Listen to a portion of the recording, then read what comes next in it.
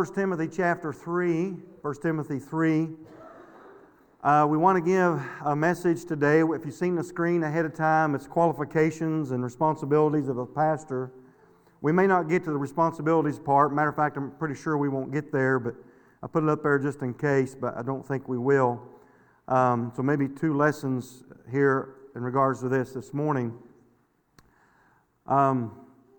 I don't think I've ever really dealt with this on a Sunday morning. I know I have on a Sunday evening before. It's an important lesson, really, when you think about, as we'll focus in on the qualifications of a pastor this morning and why that's so important. Of course, this is kind of pointing a finger all at me this morning, you might think, and it should be. I have a lot of responsibilities, no doubt, which we'll maybe get to next week. But when we think about the qualifications of a pastor, when you read these in 1 Timothy 3, 1 through 7, the word bishop is used, not commonly used among Baptists, but used in other denominations. Catholics use it, basically to describe their officers and their hierarchies. But nevertheless, it is a scriptural term, may have been misused in some places, but anyhow, we refer to ourselves as pastors. I did find something very fun this week, though. There was a little game that some Amish kids were playing. I was over at Hannah's and Brad's house, and the neighbor Amish kids came over, and they're trying to get people to sign different things, like different names. You can only sign for one thing, like if you're over 40, or if you have red hair. Had all the lists if you killed a deer, it had like, I don't know, probably 30 or 40 things, but there was one line that said, if you are a bishop. I'm like, I'm signing that. So I had to sign that. So it was like a contest where they try to run around and try to get people to sign on certain lines. So I'm sure they'll take that back to those in charge. Says, who's the bishop named Jack Holbrook? But anyhow, I hope I didn't ruin the game for them, like they lose by 1 point or something. But I just thought that was fun to sign that.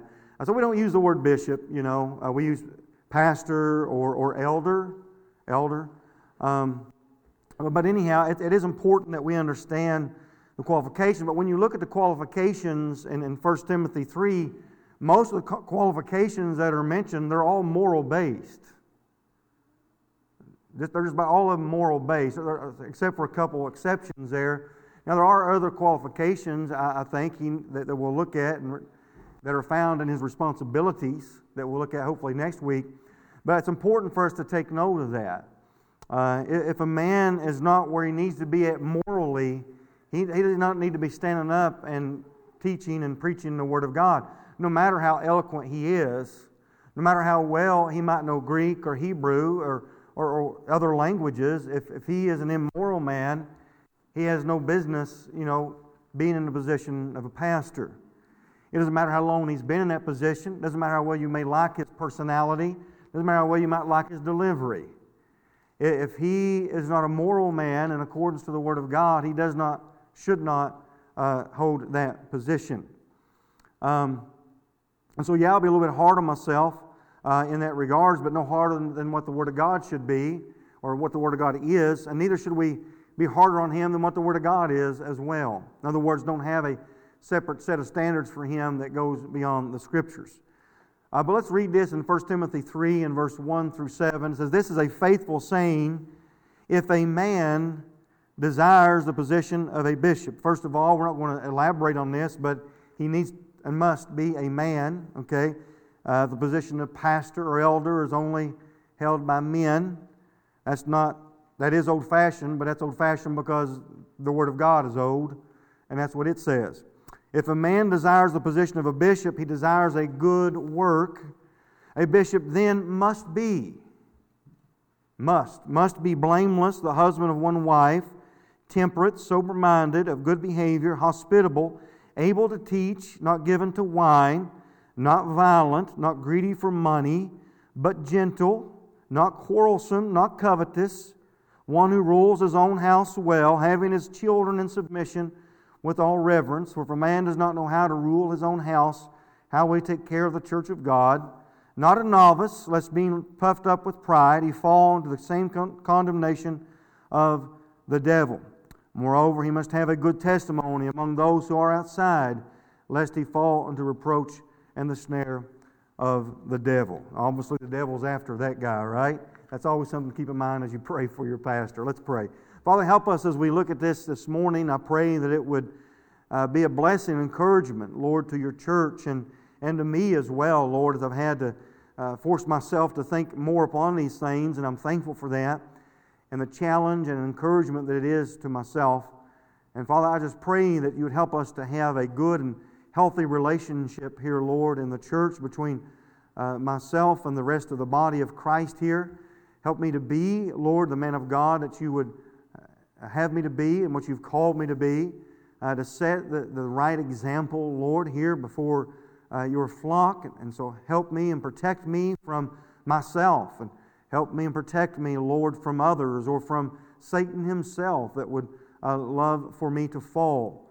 And so help me, Lord, never be lifted in pride or arrogance, but to walk humbly with you for what a wonderful and high calling you have placed upon my life, one that I fear and one that makes me wonder, Lord, why you would place me here. But Lord, I am thankful that you called me to this service. But help us to understand this relationship and this position better. And Lord, that it may help our church to be stronger. And help us to see how that would strengthen us. In Jesus' name, and amen. You know, one of the reasons that the family unit is broke down is because there has been a losing of the sense of what the positions within the family unit are. In other words, men aren't being men, they're not being husbands, they're not fulfilling that role, and women aren't being women and fulfilling their role that God has ordained and given them, and children now are the head of the house, and we've got everything messed up. And I think we can see that in our culture and society and say, boy, there are just so many problems in our world and our culture because, boy, the family unit has really been attacked and destroyed. Well, likewise, I think that this same kind of thing can happen within the church whenever the pastor doesn't understand his role and responsibilities and all of that, and that relationship is broken down between pastor and the rest of the church, then I think that it weakens the church. And so it's important, I think, for me to understand, my responsibilities and all of that, and for you to understand yours as a church member as well. And so there needs to be a strengthening of that relationship, an understanding of those responsibilities here. Now, as we said, not only we don't use the word bishop to describe the position today for Baptists, but we use elder or pastor. Basically describes the man or men, if there's a plurality of elders in the church, those in charge with the responsibility of the spiritual oversight of the flock of God. Now, never should, I think, a pastor ever take upon himself the title of reverend. I hate that title. If you ever see my name in a paper and has reverend in front of it, no, I didn't ask for that, okay? I've had it happen to me several times. I don't call them up and blast them at the newspaper or whatever. But I don't like that title at all. And that's because the Word of God is clear. In Psalm 111 says, holy and reverend is His name. And so His name is holy and reverend, and mine is not. And so I don't like that title, reverend. And any preachers who listen to that, I encourage you to remove that from your title if you have it there. But here's one thing for certain. Every pastor must receive a divine call from God to the ministry. In other words, it's not just something that you choose or decide upon. Matter of fact, most of the time, most men that go into the ministry are oftentimes encouraged to not consider the ministry. And so if you can do, Charles Spurgeon said it kind of like this, if you can do anything else, do it. If you can do anything else, do it.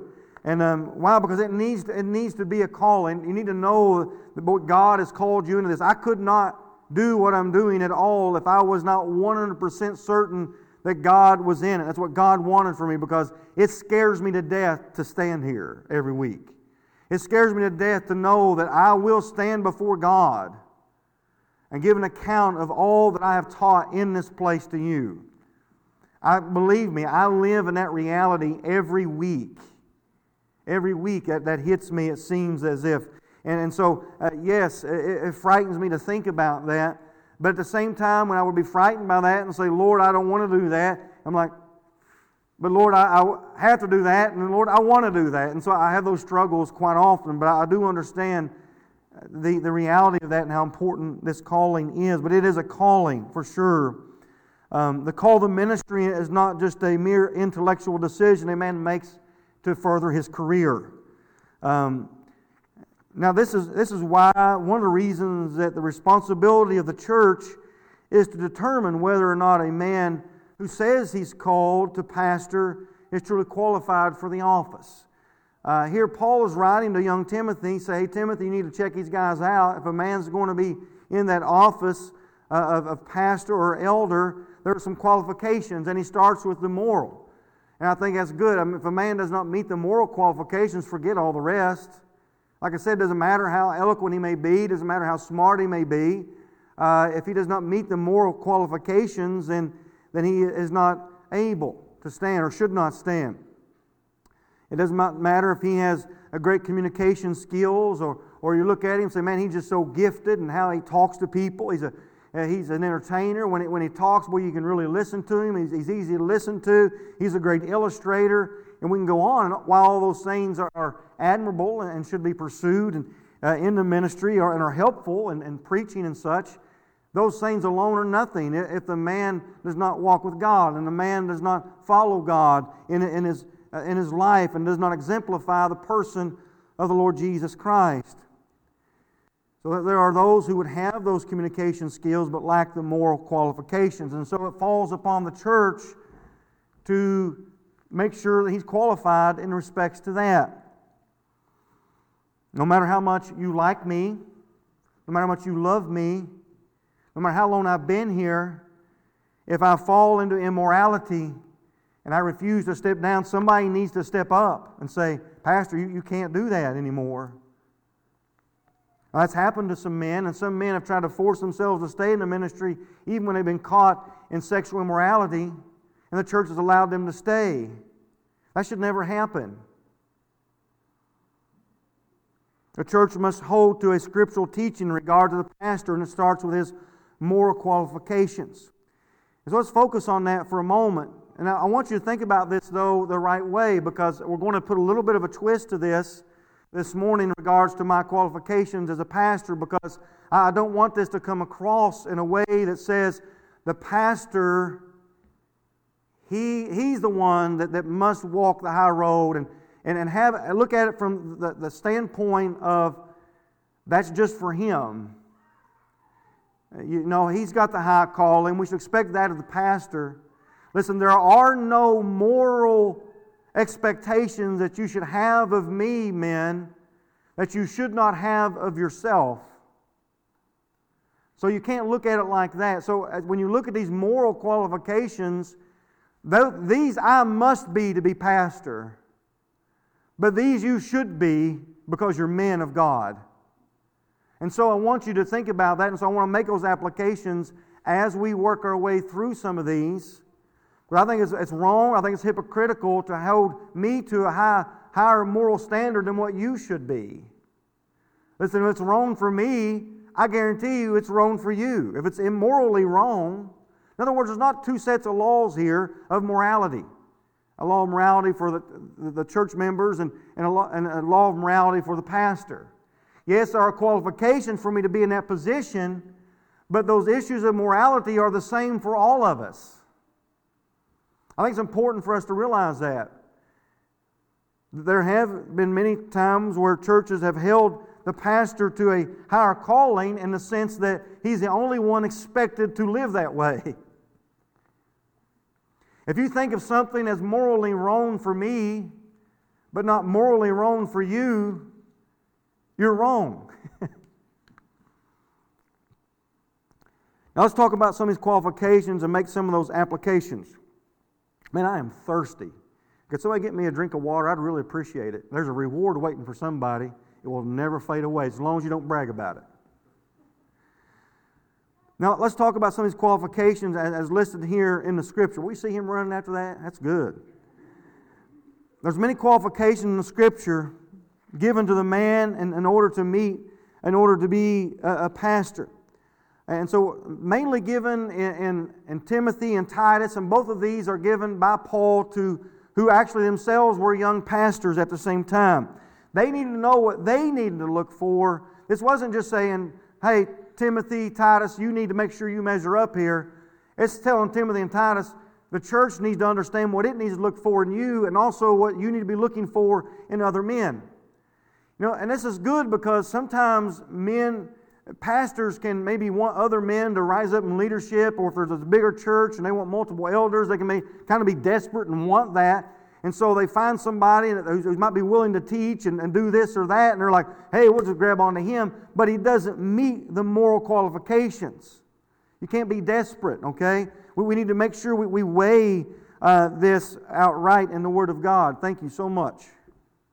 Good job. Oh, I'll be able to preach for 45 minutes now. Don't get mad at Caleb, though. I did ask for it. In 1 Timothy 3 here, it says in verse 2, it says, if a man, so first of all, he must be a man. We already made that clear. Desires the position of a bishop or pastor, he desires a good work. And so I think a man could possibly desire that work like in of himself, but not be called of God. In other words, there are some men who say, I think I would like to be a pastor, an elder. He desires a good work. It's not a bad thing to want to do that, but there are qualifications that you still must meet. In other words, just because a man has a desire, and that desire might be real and genuine, it doesn't mean that he should do it, right? And so that, I think, is what we learn from that. But it says he desires a good work. And so, first of all, the office of a pastor is not for a lazy man. It is work. But here's what I want you to think about as well referred to when it says a man must be. Listen, I should be the example I should be because I'm pastor, but also because I'm a man. And in other words, I mean this, that the example I said as a pastor is good for men to follow. At least it should be. And so while we think about these things, men, I want to encourage you and challenge you. Are you following some of the things that are laid out here in the Word of God that I am to be? Are you seeking to be? Because if you're called upon to follow the pastor, and if the pastor's called upon to follow Jesus, right? Then we should be following the same person, the Lord Jesus Christ. And so it's imperative that we understand this, that this is not just a message about my qualifications as a pastor, but it's also about what we should be setting forth as examples as men within the church. And so we'll make those applications where they fit.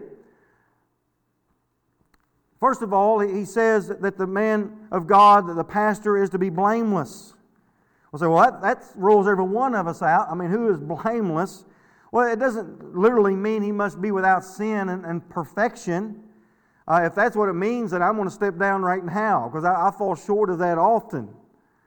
But he must be above reproach, blameless. In other words, some people can't look at him in the world and say, well, look at what he's doing. This is sin right here. This is wrong. He's not without reproach. Doesn't mean he's perfect every single day, but you look at his life and say, boy, this is wrong he's doing. He's still doing it. And he's still doing it. This is wrong. So it doesn't mean perfection. No man is perfect in this life, but that the pastor must be free from public immorality, which would give occasion for the people he pastors to not trust him or not have confidence in him, or for the enemies of God to blaspheme. It's a terrible testimony before the church, and he should be a man that you could say to your kids, hey, follow pastor. You should be able to say that. He's got a good example in this area. You should be able to do that. He should keep himself unspotted from the world. It doesn't mean the world's going to love him or the world's never going to notice him, but there should not be chinks in his armor, if you would, to whereby he has these issues of morality in his life that you can easily point to. And so, but likewise, men, we should seek that as well for ourselves. We should seek that as well before our own children. In other words, it would be wrong for you as a man to say, hey, we need to follow the pastor, but then you don't do that yourself. Or you don't seek to live in a way which would be unspotted from the world, a way which would be free from immorality, and a way that would give occasion for the enemies of blasphemy, that you would seek to put all that out. And so you as men need to seek that as well in your life. I just think it's wrong to expect the pastor to do that, and then you say, well, but me, I'm free game. It doesn't matter what I do, as long as the pastor does that. Now, secondly, it says he's to be the husband of one wife, basically against polygamy here. I understand Baptists have been split on this for some time and still are, about whether he can be divorced or not. I'm not going to get into all of that. I believe it speaks of polygamy. And the time was written, husband of one wife. I don't want to get into that too much. I don't want to distract from us this morning, but I do believe that it's speaking of not having more than one wife at a time. If I had a couple wives, I hope you wouldn't, let me be up here. My wife wouldn't let me up here. I'd be dead. So, you wouldn't have a problem with that here. Some people literally believe, though, if you get divorced and remarried, that you have multiple wives. The Lord Jesus told the woman at the well, you have had, past tense, 5 husbands, and the man that you now have is not your husband. To take that, I think, is too extreme. There are legal grounds for divorce. I'm not going to get into all of that this morning, not the thrust of the message, but definitely the man of God, the man is standing up here proclaiming the Word of God. He needs to have one wife. He needs to be faithful to that wife. He needs to be sexually pure and faithful to the woman that God has given him. And so we need that. And that's good, right? That's what the man of God should be. Why? Because that's the example we should all be living after. If this is, say, well, I believe you, Pastor. I believe that's talking about the pastor is not to be a polygamist. He cannot have more than one wife at a time. So does that mean you can? So is it okay for you? Oh, well, no, I don't.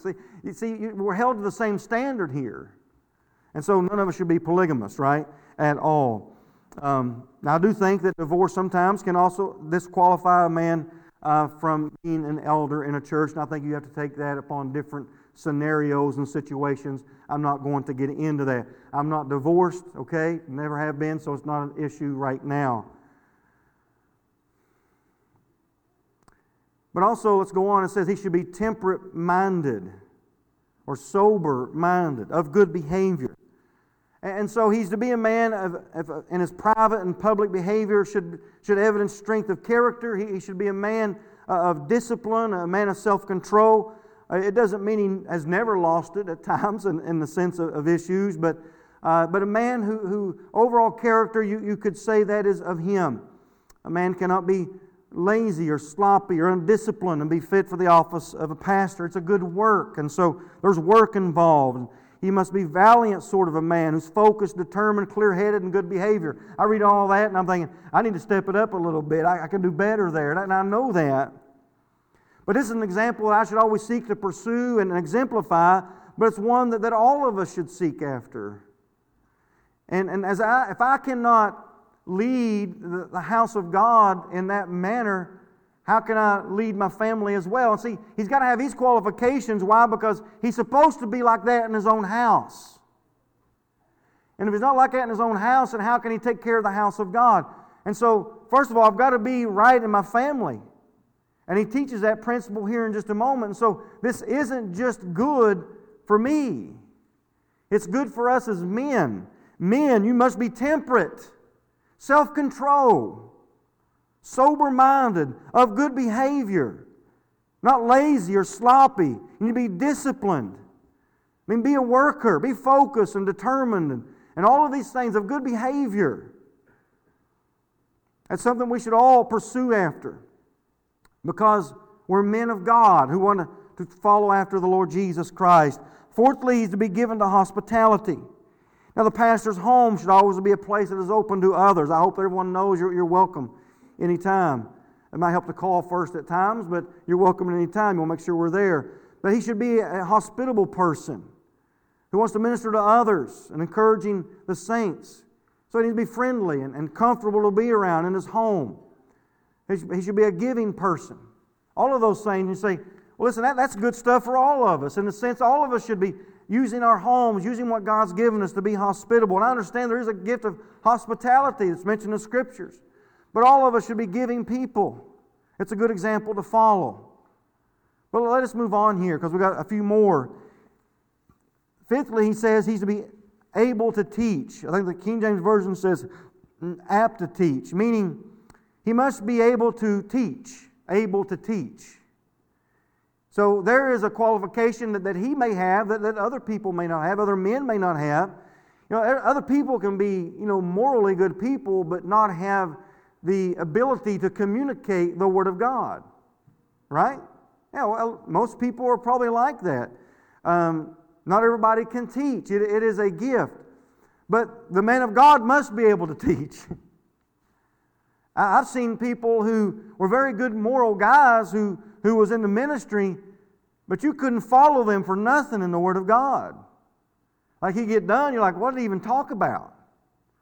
And so, while he might meet the moral qualifications, he might be a great guy, but if that's his consistent behavior, I'm not saying I knock it out of the park every time. I know I don't. But if you can't follow the train of thought and he can't communicate truth, and you're like, I've been listening to this guy for a while, for days and weeks, like I don't even know what he's talking about.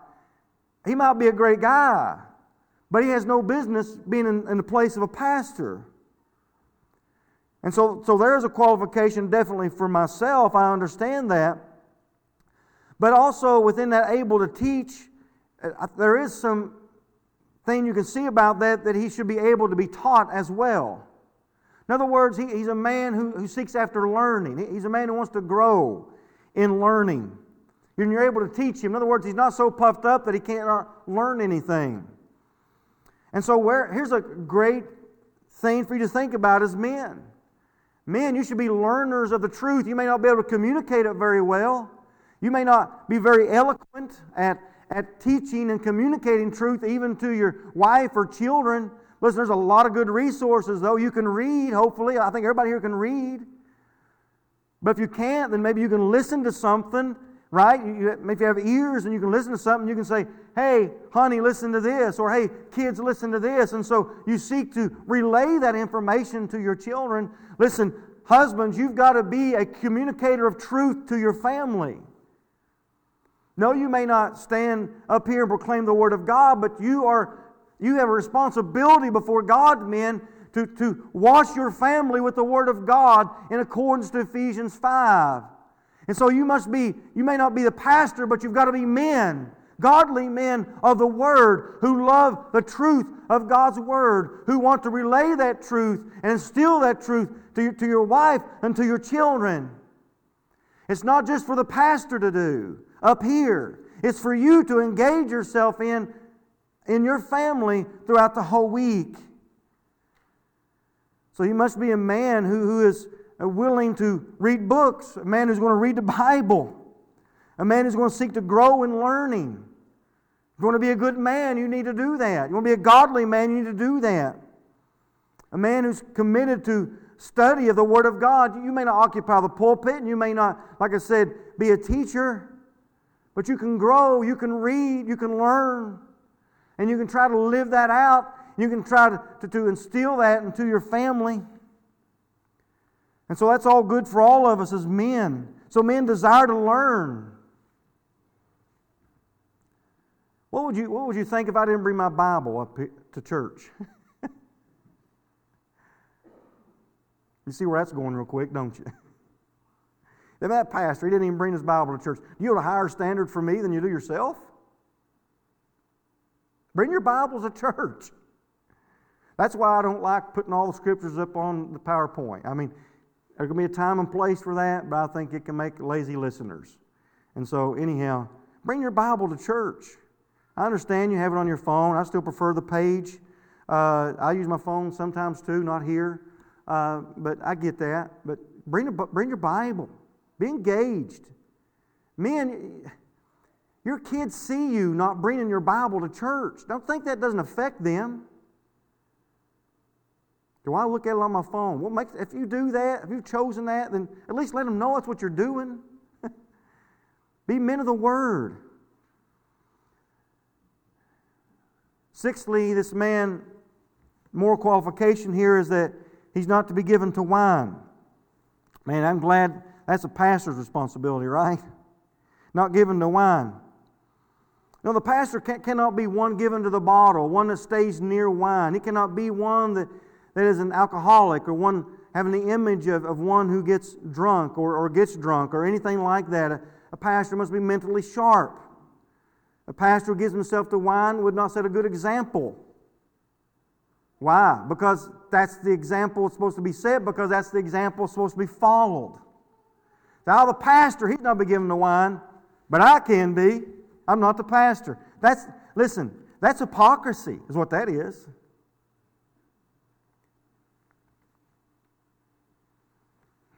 A pastor who gives himself to wine, you should quickly disqualify him.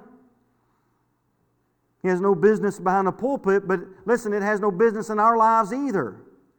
Given to wine. That does not give permission to you to be a drunk or a drunkard or in any way, of any form or fashion. Sometimes, two opposite extremes happen. In looking at the pastor, his moral qualifications or the things he does morally, there can be those who set him on a standard so high he can't even attain to it, or a standard so high in regards to, that's just for him. But then there's some that because they understand he's a pastor and really should do what he does, that sometimes they lower the qualifications of a pastor, moral qualifications of the pastor, because that comes closer to where they're at. And it's okay to allow it in a pastor because, well, that's kind of what I do too. And so we can go on opposite ends. I've seen both of those kind of mentalities in the people of God. In other words, they would want the pastor to be involved in certain little things that really aren't right because, well, that would kind of justify their own behavior, make them feel better about themselves. So, pastor, it's okay if you do that. Why? Well, that's what I do. So there's that side of the coin too. So you can't have higher expectations of morality for me that you're not willing to meet yourselves, and then don't lower my expectations from the Word of God and what it teaches to make you feel better about yourselves. Next he says he's not to be violent, not quarrelsome, but patient and gentle. Aren't these things that everybody should be pursuing after? The office of the pastor requires a man who is tempered, not a man who's constantly easily provoked to anger, a man who's not looking for a fight. He shouldn't be doing that. The pastor will minister to all sorts of people, and so he must be even-tempered, one who can control his emotions and when dealing with various circumstances. And so that should be his overall demeanor. In 2 Timothy 2, Paul tells Timothy this in verse 24 and 26. He says this, "And the servant of the Lord must not quarrel, but be gentle to all, able to teach, patient, in humility, correcting those who are in opposition, if God perhaps will grant them repentance, so that they may know the truth and that they may come to their senses and escape the snare of the devil, having been taken captive by him to do his will." And so he needs to be able to minister to others, and so be calm and gentle and patient in humility. And while the pastor must be that way, listen, if you want to win others as men, you need to be that way too. Because you're going to find opposition against the truth in your life. And if you want to win your family, you want to win your kids, then you need to exemplify that in your own home, starting there. You need to be patient and not quarrelsome. You need to approach your wife and children in humility. I mean, you need to know the truth and have others to know the truth. And why? Because you want them to be delivered from maybe the captivity of Satan, the people in your life around you. And so the pastor should set that example in how he ministers to the people of the church, so that's an example for you as a man and how to treat your wife and children and other people in your life. That's not just good for me, it's good for all. But in the ministry, much harm has been done to the cause of Christ, and in many churches have been hurt by overbearing, hot-headed pastors who ruled with a stubborn mentality, never humble before the people. And so that's good for the pastor, right? It was good for us. Well, next he says this, he's not greedy for money. This would cut out a lot of people we see on TV, wouldn't it? I mean, it really would. I watched a video earlier this week. Oh my goodness. I just couldn't believe this guy was a preacher. I mean, he spent loads of time guilting people through social media to give. God, I mean, it was ridiculous. Ridiculous. The ministry should never be regarded as an opportunity for material gain.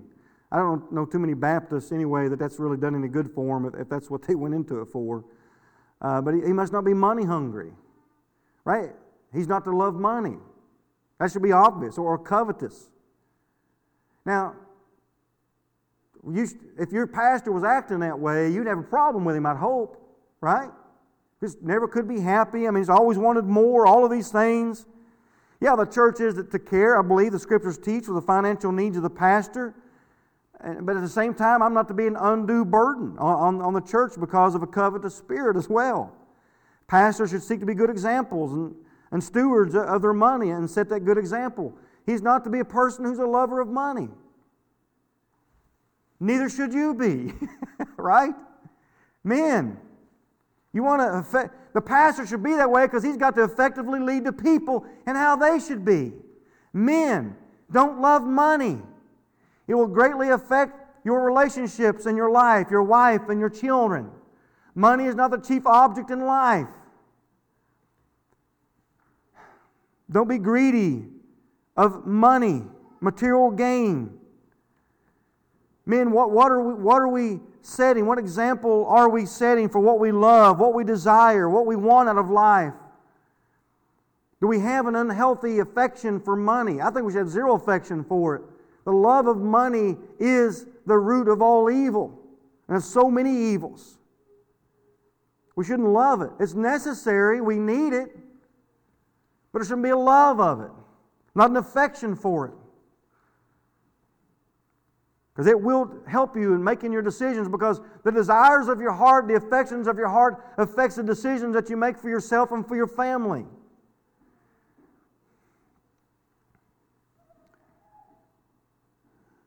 Next it says he's one who rules his own house well. He rules his own house well in verse 4 and in verse 5. One who rules his own house well, having his children in submission with all reverence. For a man does not know how to rule his own house, how will he take care of the church of God? Listen, every man should rule his own house well. That's what we should all be doing. We should all be loving our wives and leading them. We should have that. We should rule our houses well. We should rule our children well. All of us should be doing that. I'm just to be the example of that. I must be doing that in order to be able to be the pastor. But that's something that all of us should be doing. And so while you might sit there as men and say, yeah, a pastor's got to be like that, you've got to be like that too. You have a responsibility before God to rule your house well. And to raise your children right. God puts that on you. How your household goes in your home, that's not up to me. That's up to you. I'm responsible for my family. And I'm responsible for the church. But what happens in your house, men, you've got to take charge of that. You are a man. Be a man. Rule your house well. Love your wives as Christ loved the church. Be a leader in the home. What would you think of your pastor? Now, my wife would never do this. She's like, what's he going to say next? What would you think of me if, after a while, you're like, see, really, the pastor seems like his wife is doing more of stuff that he should be doing. What would you think of that? If after a while, you're like, you're not even saying Pastor Jack anymore, you're saying Pastor Jack and Pastor Tracy. We're getting lopsided here. Something's off. Who's the spiritual leader? Is it him or is it his wife? I hope everyone will say, the man, he's supposed to be the spiritual leader. The pastor, he's a man. He's supposed to be the spiritual leader. Amen to that, right? Well, men, who's the spiritual leader in your home? Something's off. If it's your wife.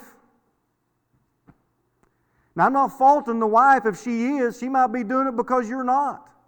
Now, if I step down, my wife doesn't need to step up. That's not what I'm saying. But in the home, it's sad when that happens. Men, you are the spiritual leaders. You are the one that needs to be leading your family in righteousness and after the person of Jesus Christ. You are the one that are supposed to rule. You're the one that the wife and the children are supposed to be able to be submissive to because you are following after the Word of God. You're the one that holds that responsibility, not your wife. Are you actively leading your home and ruling it well? Don't expect that of me and then don't do it yourself. Rule your house well in loving authority. That doesn't mean the pastor's kids will never mess up. Oh my goodness. Boy, we had some days. Now see, you guys got to miss out on a lot of that as far as the public part of it. When our kids were little, bringing them to church. And I've told you this before, but the church I pastored in Illinois, when ours were the smallest, it was a church building half this size, wooden theater seats. So they could fall claps in, wooden floors. I mean, somebody in the back would drop a penny and it would roll all the way up to the front because it was slanted. I mean, you talk about distractions. I mean, some of you that get easily distracted in here, I'm like, oh, good grief. I've preached in some distractions, okay? It can get rough. Kids trying to stand up in the pew. Listen, let me tell you, when they try to stand up in a wooden theater seat, guess what happens? They sink, they drop. Do you think that's a distraction? I mean, raising kids was not easy in that building, for sure. But kids are kids. You have to correct them. Doesn't mean your kids are going to be perfect, right? And see, that's what happens to a lot of men in the ministry. Is there's this unrealistic expectation that the pastor's kids, boy, they're going to be perfect all the way from birth, well, forever. At least until they're out of their home, Folks, that's not realistic. That doesn't happen. But in his home, he should be doing the right thing and teaching, training, disciplining his children.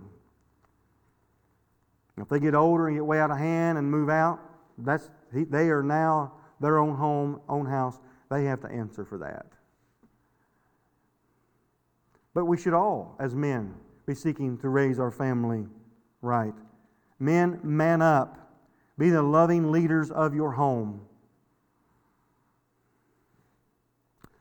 10th, he's not to be a novice. For the office of pastor, he cannot be a newly converted person. He must be tested, tried, and taught in the Word of God. Pastors are subject to the praise of the people of God, which sometimes has a tendency to lift men up in pride. And honestly, if you're a novice, you can fall very quickly to that. When a pastor is lifted in pride, he sets himself up for a fall. Some men went quickly into the ministry as pastor, and it has hurt them. I've known churches that as soon as a man was saved, he was in the pastorate. Like, what are you doing? I've seen this in several churches happen where a guy was pastoring, and then he comes and say, you know what, listen, church, I'm not saved. The Lord just saved me. The church keeps him as pastor. He should step down immediately. Immediately. He's then just labeled himself as a novice, a new convert, a new believer. He needs to grow up a little bit. I'm not saying he never could be in the ministry again, but he's a new convert. He needs to step down. And so, why? Because pride enters in, and there comes a fall. And so, while you may not apply to you as men in regards to being a pastor, there's something to learn from this for all men, is that men, if we're truly going to lead others in our home, we must be humble men. We cannot be prideful or arrogant. And see, the young man gets lifted in pride because, boy, he has this position in the church. Let me tell you what, some men are proud because I've got this position in the family. I'm the head of the home, and they're lifted with pride and arrogance. And they're not humble. They don't humbly lead their home, humbly love their home. And so you can let position go to your head, if you would, even as a man who is not even a pastor, but as in just one who's a leader in the home. Next it says a man of a good report among those in a community. In verse 7 it talks about him there. a good report from those without. And folks, that should be the case for all of us. All of us as men. When people look at you in the community, what do they think of New Testament Baptist Church? When people look at me out there and know that I'm a pastor of New Testament Baptist Church, I hope it would be good. Say, man, that might be a good church to go visit, you know. He's a good guy. He's kind. He's gracious. He loves the Lord. He's friendly to people. He seems like he loves the Bible. He loves Jesus. I might just go visit there. That's the image I should have in the community. Well, what about you? It shouldn't be any different. I should be setting that example because that's the way we're all supposed to be. It's not a higher standard that I must walk. When people think of you, do they have good thoughts of New Testament Baptist Church? And how we walk. And I know there's applications in this in regards not only men but women to all of us. But men as lovers and leaders of the home, it first lies on us to be good examples in our community. I pray the Lord would help us to understand as men that we need to rise. Now there's some other things here we won't get to this morning because we've run out of time. I pray that God would help me, pray for me as your pastor. The things I talk about, this more honestly, they're not easy for me because listen, I know myself better than you know me. And I can go through these things and look at them and say, I need a little bit more work there. Need a little bit more work there. You know, I can be better at this and better. I get that. And I think we should all be like that and humble and knowing that we've always got room to grow. And so it's humbling for me to even think about these things this morning. But overall deportment, overall manner of life, I should live in a way that is blameless as according to what He's laid out in the Scriptures. And so pray for your pastor because as he said, listen, he mentions the devil 2 times there, lest he fall in the snare of the devil. Listen, I believe there have been qualified men.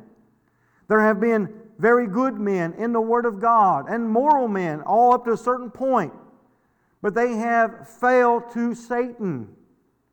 It doesn't mean that God never called them. Some people think, well, if a man falls out of the ministry, he gets into something and he falls into sin, that God never called him. I don't believe that. I think he failed. I think there's a difference. And so I don't presume that because I know God's called me in the ministry, that, I don't have to be concerned about falling into immorality. I know without a doubt God's called me in the ministry, but I also know this at the same time, I can still fall. And so I need your prayers. I know I'm not perfect. And I know I'm still in this flesh. And I know the temptations of my own heart and mind at times. And so don't ever think that your pastor thinks he's perfect and he thinks he's got it just right down the line all together all the time. I don't. I sense my infirmities greatly. I need your prayers. But pray for me because I want to live, as Paul told Timothy, he told him, he said, be an example of the believers. That's a high calling. I get that. And I want to be able to say, as Paul, when he would say, follow me. Paul could say that. Knowing that if people followed him, they were following the Lord because that's who he was following. I ought to be living a life to where when you follow the pastor, you're following Jesus because that's who he's following.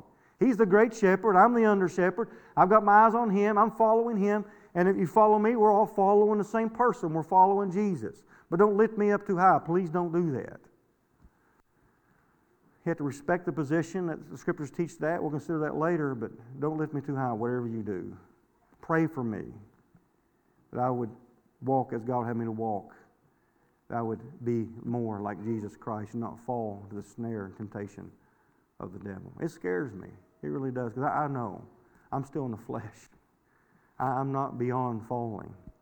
I've heard men who preach so much about how that the man of God should walk and preach and plead and talk to the men of God and tell them they got to do this and they got to be like this. And some of those same men later years fail into gross immorality. I do not think so high of myself to think that I could never mess up. I could never sin like that. Pray for your pastor. That would never happen. I pray that for myself all the time. Pray for me that I would walk in a way that exemplifies Christ in a manner that sets an example for all of us to follow. Amen. Thank you. Father, please help me, Lord. Oh, boy, Lord, do I feel how frail I am this morning. But I'm thankful, Lord, that your call upon my life is certain, and that, Lord, I know you have placed me here. Your Holy Spirit has placed me here. And I'm so thankful, Lord, to be pastor of New Testament Baptist Church. I do not take that for granted. It's a privilege, it's an honor to serve you here. Let me never be uplifted in pride or arrogance or think high of myself. Father, help me to always, please help me to remain humble, a humble servant of you and of your people, to set a good and godly example, to never fall away from you, to never sin against you in such a way that would bring shame and reproach upon your name, upon the ministry, upon the church, upon my wife, upon my children. God, help me, I pray. Lord, I ask that you would just protect all of us. Help us as men, Lord, to rise up and to be godly men in this day and age which manhood is looked down upon. God, help us to rise up to those challenges and some of those we mentioned today and apply them to our life and be men of God. We pray in Jesus' name and amen. Let's all stand, please, as we sing.